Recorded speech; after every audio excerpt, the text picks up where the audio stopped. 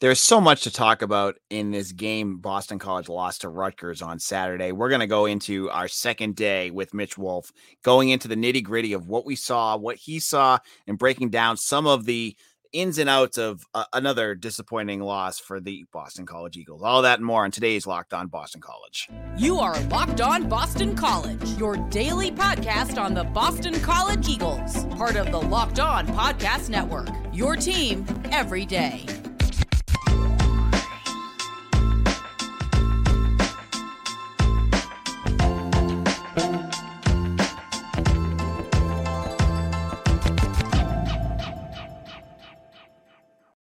All right, this is Locked On Boston. Your host AJ Black. With me today is Mitch Wolf. We're discussing Saturday's loss to Rutgers. This is day two. We went into a lot of the big game moments from on yesterday's show and some of the big picture things, but there's still so much more meat on this bone. Mitch, how's it going?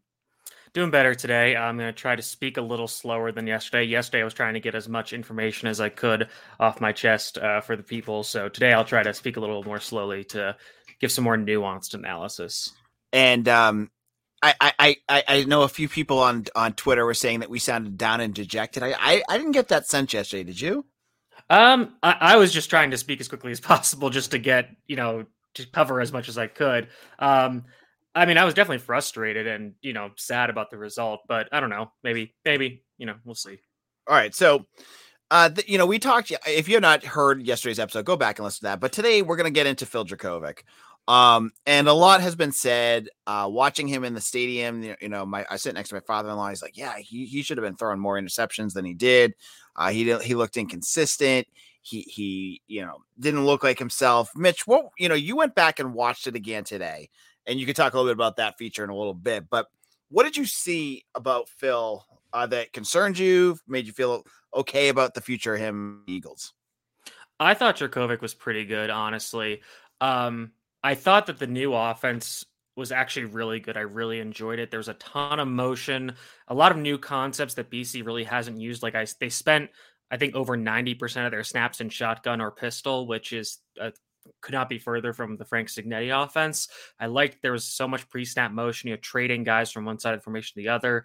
They had a lot of personnel diversity in terms of, they had one play. I mean, they didn't have a ton of different tight ends, but they one drive they would have like 6 offensive linemen and George Takis, and in a few plays they would have Jeremiah Franklin and Taji Johnson as the quote tight ends. So I thought that was really cool. I thought some of the play designs were good, but with reference specifically to Jurkovec, I think obviously he made mistakes, and that's the thing about him is he is kind of a reckless, aggressive quarterback at times.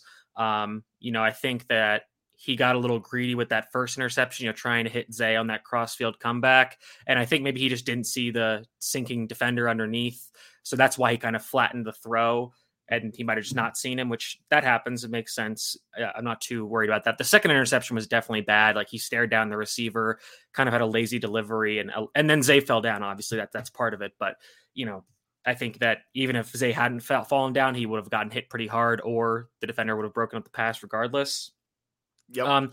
But his throw, it was one of the earlier drives, but his throw over the middle to Takis, where he just got over linebackers' fingertips, that was incredible.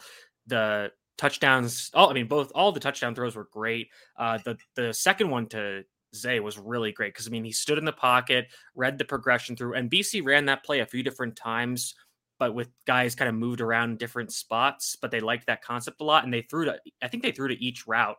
So that was, it's good to see that kind of diversity.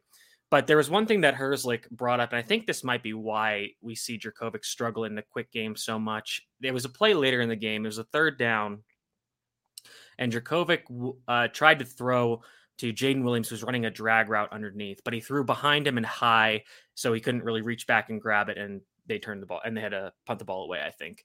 And Herzlich made a great point about how Jurkovec just didn't move his feet. And he even said, it's probably just because he's, this is late in the game. He's probably tired. He's tired of getting hit. He just wants to get the ball out as quickly as possible.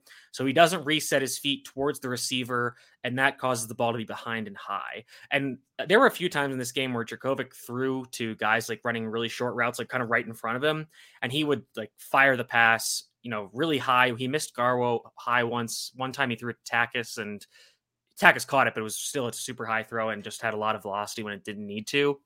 So I think that the footwork is something that I want to, maybe go back watch some of his older games and see if that was also a problem. But I think just kind of getting more consistent with that footwork is something that he could improve on moving forward. Yeah, I mean, so go back. You brought up, and this is kind of going on a little bit of a tangent, but like you mentioned the offense and you liked the way it looked. I see a lot of folks out there bashing this offense, saying, John McNulty's not the right choice, blah, blah, blah. Is that just, and I'm not bashing the people who say this kind of stuff, but is that kind of just, it's more understanding the nuance of what they're doing. And, from the sidelines, it's not as easy to see what they're doing that's different than what Cignetti did. I think that could be part of it. I think so. Like the one thing we saw a lot of people say was, oh, why didn't they throw more screens? And, like I said yesterday, there's probably only X amount of screens in the playbook. And it's not like it's not like if you just throw screens, the pass rush is going to turn off. Like they're going to start looking for the screens more, which again, it will help, but it's, it's not like cure all for the offense. And I think I definitely agree they could have used it more, but it's not something you can just, spam, keep running the same kind of plays and it'll just magically solve everything. And, I saw some people say like, oh, like, why didn't they do more end arounds? It's like, well, again, we saw like, Clemson tried that once or twice where they tried to do another sweep and they got blown up. If you keep spamming the same type of plays, the defense is going to adjust and they'll stop it. And I mean, even on one of the later drives, they went with a fly sweep to Zay. Next play, they ran a little bubble screen to him. So they were doing that kind of stuff. I think people just kind of got lost in the interceptions and just the result of the game. And again, I think it's at this point, does have to be a process of a results thing. And I think what the big takeaway from the offense is you saw an offense coordinator that was willing to do a lot more to make this offense easier for the skill players, at least in that he wasn't, making Phil go under center and run these hard play action passes where you're kind of just expecting the offensive line to hold up and your guys just get open and it's that or nothing. I think these new plays, and again, sometimes it was to the detriment of the pass protection scheme because you had a lot more guys out in the pattern. But you saw like there was one play where Jurkovec dropped back and nobody's open downfield, but he hit the back coming out of the backfield. They didn't gain many yards, but there's just a lot more options out there. And I think that's something that Cignetti's offense struggled with, is that essentially if the number one read wasn't there, they weren't really able to get to the next read. So I think that this offense, I think it is going to be good moving forward. I think just, there were like, I had this big tweet thread today about how there was a miscommunication between Zay and Phil. And that's the thing, is like, it's week one, there's going to be some mess ups, and that's typically why teams schedule FCS teams for week one. So you can kind of work those kinks out before your schedule really begins. Unfortunately, BC scheduled a Power 5 team that came to play that day, and they played quite well. All right. In a moment, we're going to continue on the offensive side of the ball and look at a new player that had a big game. We're going to talk about our favorite position here on Locked On Boston College. But before we do that, I want to tell you about the easiest and most fun way to spice up your season. It's Underdog Fantasy and their pick'em game for college football. Just look for your favorite Eagles, pick whatever you think they'll end up with, higher or lower than that number in that week's game, and you can win up to 20 times your money in a single night. Underdog keeps it super simple with their easy-to-use website and mobile apps. But pick between 2 and 5 players for your pick a flip. Get all your picks right, and you'll take home some cold hard cash. It's simple to get started. Just head to underdogfantasy.com or download the app. Sign up with promo code Locked On, and Underdog will double your first deposit up to $100. Again, that's $100 free. You're not going to get that from any other books. Again, go to Underdog Fantasy with promo code Locked On. This is AJ Black here with Locked On Boston College. If you're listening live right now, I want to again remind you that on Eagle Insider, we have a special deal for 75% off an annual pass. I believe this ends at midnight tonight. So if you're listening on the podcast tomorrow, I believe it might be too late, but I know some folks listen to this in the evening. You're going to get the whole year for $25. Can't beat that. So head over to Eagle Insider and make sure you sign up right now. We'll give you premium access to recruiting news. I'm over here getting pinged on all sorts of new recruiting things that you're going to want to know about. We give, detailed analysis on games, all sorts of good stuff that you're not going to get anywhere else. All right. So Mitch, we're talking tight, and this is Chris, our listener. This is his favorite topic because he has a great sense of humor. And George Takis, I thought I was very impressed with his play. Even more so than Trey Berry. And Trey Berry came out and had that big catch against Colgate and, leapt over a defender. But I thought consistently Takis looked like a guy that's going to be a good target for Phil moving forward. I think it was his first catch where Herzlich remarked that he was wearing number 80, which was last worn by Hunter Long. And he said that the coaching staff, when talking to the media, said they really love Takis because they think he's basically like Hunter Long, but faster and more athletic. And I think you could see that just the way he was being used I think you saw him like line up out wide as a wide receiver, a decent. Let me see. I have his snaps up. Actually, he took 7 snaps as the farthest wide out receiver. 7 out of his 43 snaps or 40 snaps where he was a receiver. 15 snaps in the slot, 19 inline. So using him all over the field, which is really cool to see. But you saw him like getting downfield on vertical routes. And like I said, he had that great catch over the middle where Phil placed the ball perfectly. He was targeted 11 times, 7 catches, 84 yards. He did have the one drop on the final drive, which was bad. I think one of the other ones was where Phil threw to him deep down the sideline, and I think they could have called pass interference, but they didn't. It was kind of a contested catch throw.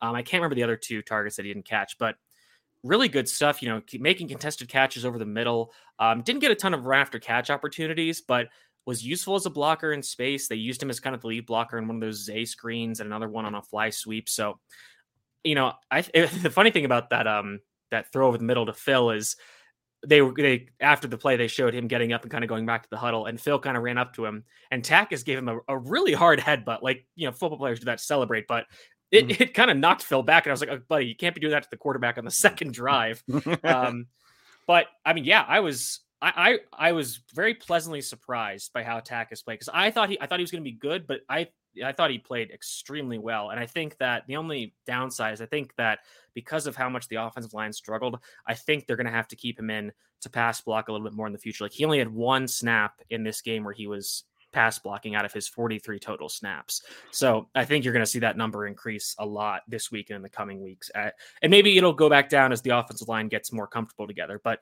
yeah, really impressed by his play.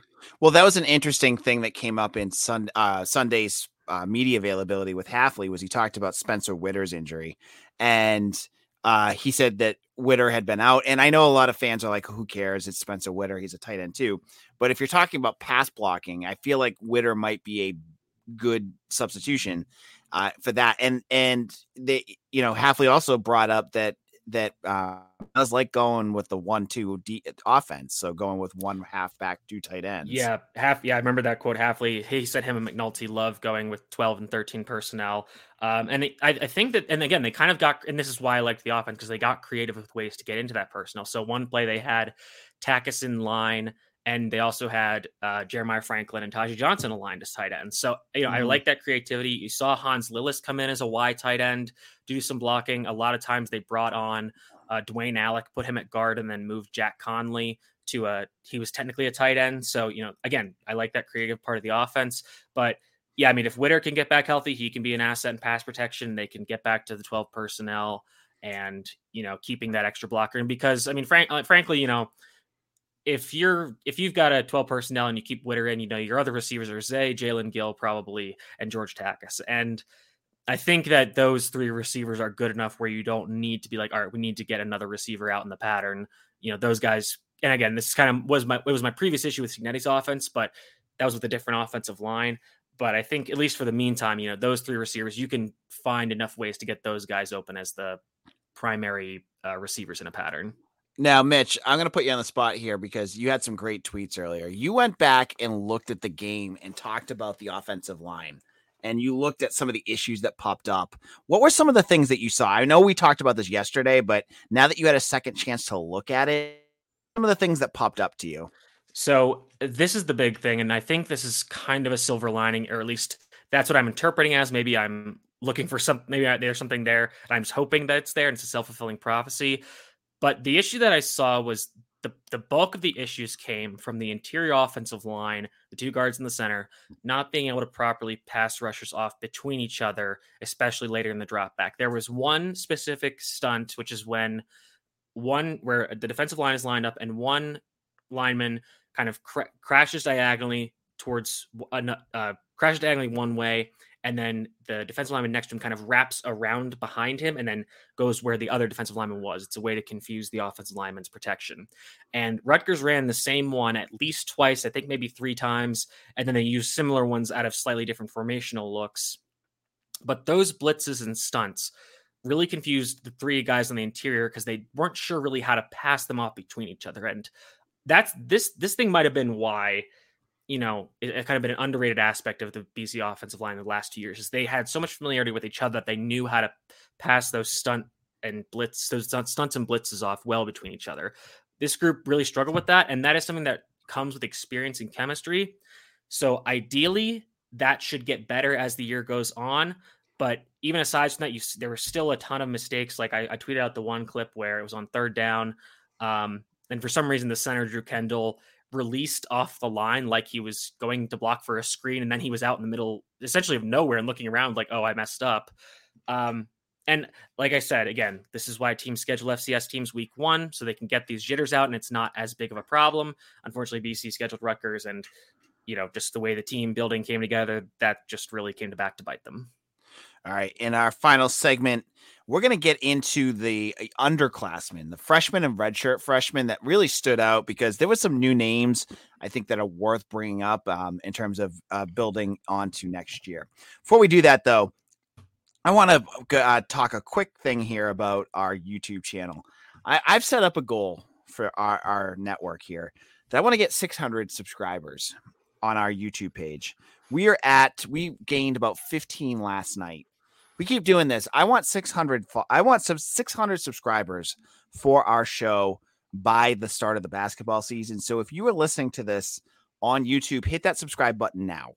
Just hit it. It takes 2 seconds, makes a big difference. If you are on a podcast platform, do the same thing. Go to youtube.com, look up Locked On Boston College and hit subscribe.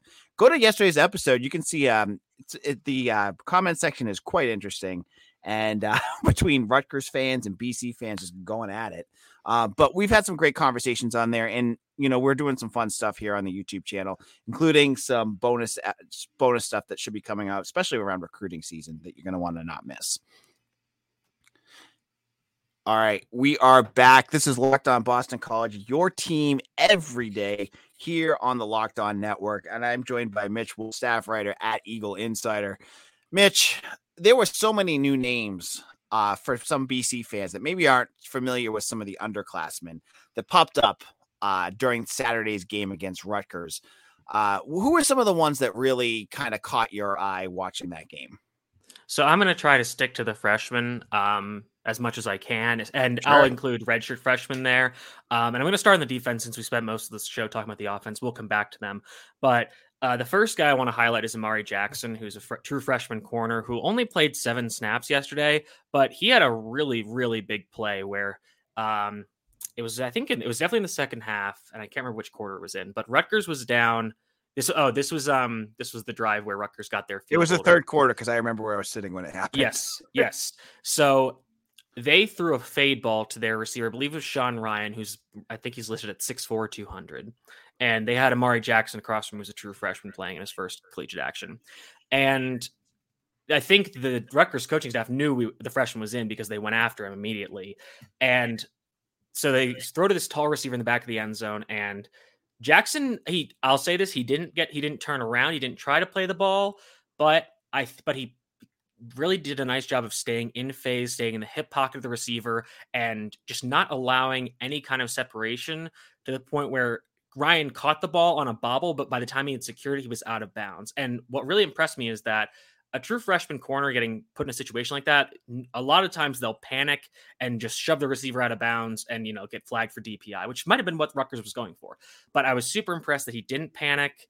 Yeah, and he, trusted his instincts, trusted his technique, and forced a 4th down on a field goal. So I really love that play from him.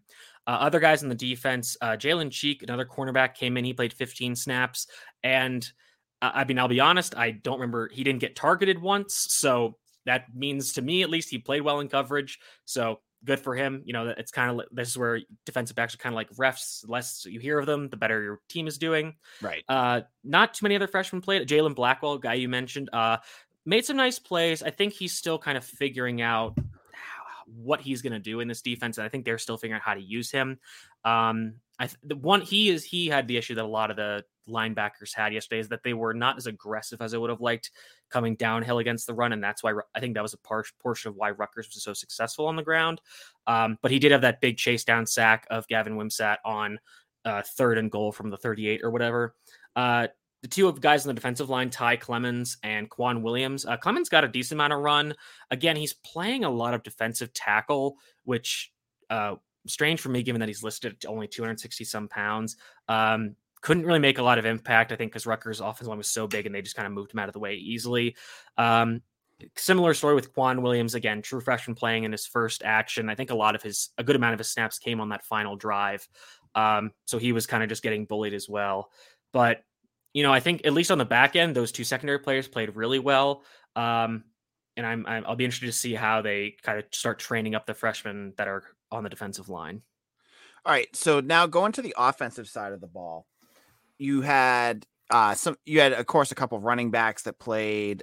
We didn't see Joseph Griffin, you know, and Jeremiah Franklin also played. Kind of talk a little bit about the offensive side of the ball.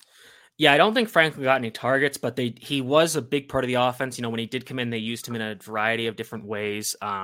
They, had him. He was aligned as a wide receiver. He was aligned as a slot receiver. He had some inline tight end snaps. I'm trying to pull up his snaps by position right now. I don't think he got any targets, so it's hard to really tell exactly, how open he was, given that we don't have all 22 film yet. But yeah, played all over the field, so that he'll be an interesting player to watch moving forward. Let me see some of these other names. On the offensive line, Drew Kendall, again, he had that big mess up on that play. I mentioned the issues on the interior.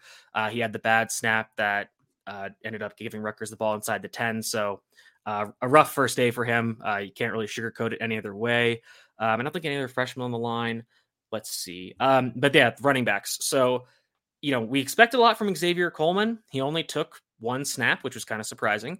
I think that he did get targeted, but I think Phil missed him on a short flat route, if I remember correctly. But the guy that I am most excited by is Alex Broom, and it's a very, very surprising reason. So Alex Broom, I think he's like 5'8", 180-ish, but I have not seen a BC running back, or many running backs in general, honestly, be that good at pass protection, let alone a true freshman running back.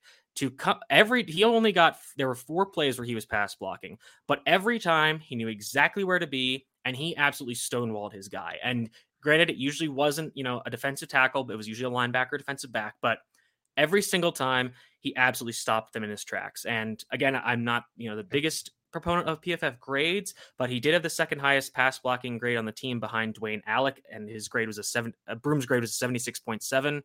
The next one behind it was actually Alex Sinkfield, who only had 2 pass blocking snaps, but he got 74.7. So that's good for him. Looks like Barfield, the other freshman running back, had a pass block rep, and he got positively graded, so that's good. So, we talked a lot about, or at least I've talked a lot about Pat Garwo getting better in that phase of his game. I think he struggled a decent bit. He had some times where it looked like he wasn't sure who to block, and then when he did figure it out, he was overmatched by them. So don't love seeing that, but I tweeted this out earlier that I'm not sure they're going to be able to keep Barfield as a redshirt this year Broom as a redshirt this year, because they're going to need him on third downs, because he's a great blocker, and I think he can be a decent receiver out of the backfield as well. So, I think we would obviously like, given the depth of the running back room, I'd like to see these younger guys redshirt, but if they want to keep winning games and keep Phil Dracovic healthy and upright, I think you're going to see Alex Broom take a lot more snaps, especially on third down. And what's so funny is Pat Garwo is a Steve Adazio recruit, and he's built like one. He's 6'2". He's a bigger dude. Yeah, he's like 5. And honestly, like if you've got a short, stocky running back, that's usually great in pass protection because you have that natural leverage, a low center of gravity and all that. But it's just something that he just has really struggled with so far. So I'm not sure that they're gonna keep giving him reps on third down when he's making these kind of mistakes, and that lead to the quarterback getting hit. But what I was going to say was Barfield and Alex Broom are both like 5'9", 5'10". Mm-hmm. They're both it's wild. really small. Because that's and that's been kind of Hafley's theme in terms of recruiting at the running back position. If you kind of look at all the running backs he's landed, they're all not the typical BC brute running backs. You know, he doesn't have many of the physical downhill rushers that you remember with like Andre Williams, and you do need those, but I haven't seen much of them. But it's really interesting to see the smaller guys step up and be able to do that kind of stuff. Yeah, absolutely. All right, Mitch, this is going to wrap up our conversation. Do I dare ask you what your pick is for Virginia Tech on Saturday? I mean, aside from Maine, there aren't many other teams on BC's schedule this year that I'd like to have them play after this first game, as Virginia Tech lost it on the road to Old Dominion, who's a relatively recent up jump to the FBS. I think BC gets it together and wins this game. I'm not going to give a score, but I and again, I said this about Rutgers, but Virginia Tech is really kind of in the depths of it right now. I don't think they really know what to do in offense. Their defense isn't that great either. So I'm hoping that they can get back in the winning column this week. I think Virginia Tech's favored by 3, which is essentially negligible. If it was a neutral site, it'd be pick 'em. So I think BC wins. I'm not going to give a score prediction because I don't want to get called out again or anything like that. So, but I think they'll win this one. You say that as I'm looking at my DMs and I have a Rutgers fan sending GIFs of L's over and over again. That's fair. That's fair. I can take it. I think it's funny. So he thinks I'm getting mad at it. I think it's hilarious. So, but now you say that, Mitch, that the Virginia Tech blogs are going to, and message boards are going to say, cocky BC fan thinks BC is going to beat Virginia Tech and we're going to get slammed all over again. So yeah, well, that's why I'm here. So Mitch, tell the folks about the post that you're working on for Eagle Insider. So right now, and now it's mostly been in tweet form at this point, but now I'm working on a series of article, or it's going to be a series that kind of runs through the season where it's essentially called something to the effect of, I rewatched the BC game against insert opponent here, so you don't have to, where I'll kind of try my best to give a breakdown, maybe drive by drive, kind of pick out like a key play on the drive, say like, okay, this was good, or this was really bad. This was a turning point in the game. And like one thing. So, Donovan Azaraku had 2 forced fumbles in this game and BC couldn't recover either. And if they had recovered either of them, they would have gotten the ball, I think, around the 25-yard line. And, fumble luck is very random. So, and it just wasn't in BC's favor on that Saturday. So, they, especially the second one where both Josh DeBerry and Cam Horsley tried to catch the ball and they slammed into each other, and then that allowed a Rutgers guy to recover it. So, like I said, I'm working on that piece for the website that'll kind of break down, this game in whole, and so then you guys as the fans don't have to go back and relive the terror that was this past Saturday, especially that final drive. But other than that, you can follow me at Mitchell T. Wolfe, WOLFE on Twitter. And like I've said before, I'm one of the editors on the fantasy betting side for the 33rd Team, which is a great website for football analysis. We also obviously do a lot of fantasy betting, DFS content. So if you guys are doing any of those games or kind of things, head over there. We've got this new tool called The Edge, which gives you a lot of really great statistics information that can help you be better in all those aspects of sports gaming. So if you guys want to make some money, try to head over there and get yourself some learning. All right. Thanks, Mitch. And this is AJ Black. You can follow me on Twitter at AJBlack_BC. I'm going to kick off Virginia Tech coverage tomorrow. We're going to have all sorts of insight talking about the game, getting all the what you need to know to get yourself ready for Saturday night's game in Blacksburg. Thank you for following along. Again, go to Eagle Insider right now, become a VIP member. I think you'll enjoy that. And make sure you subscribe. We're still close. We're getting close to that 600 number. Want to get closer by tomorrow. So make sure you subscribe to our YouTube channel. Thank you all for listening. We'll see you again soon.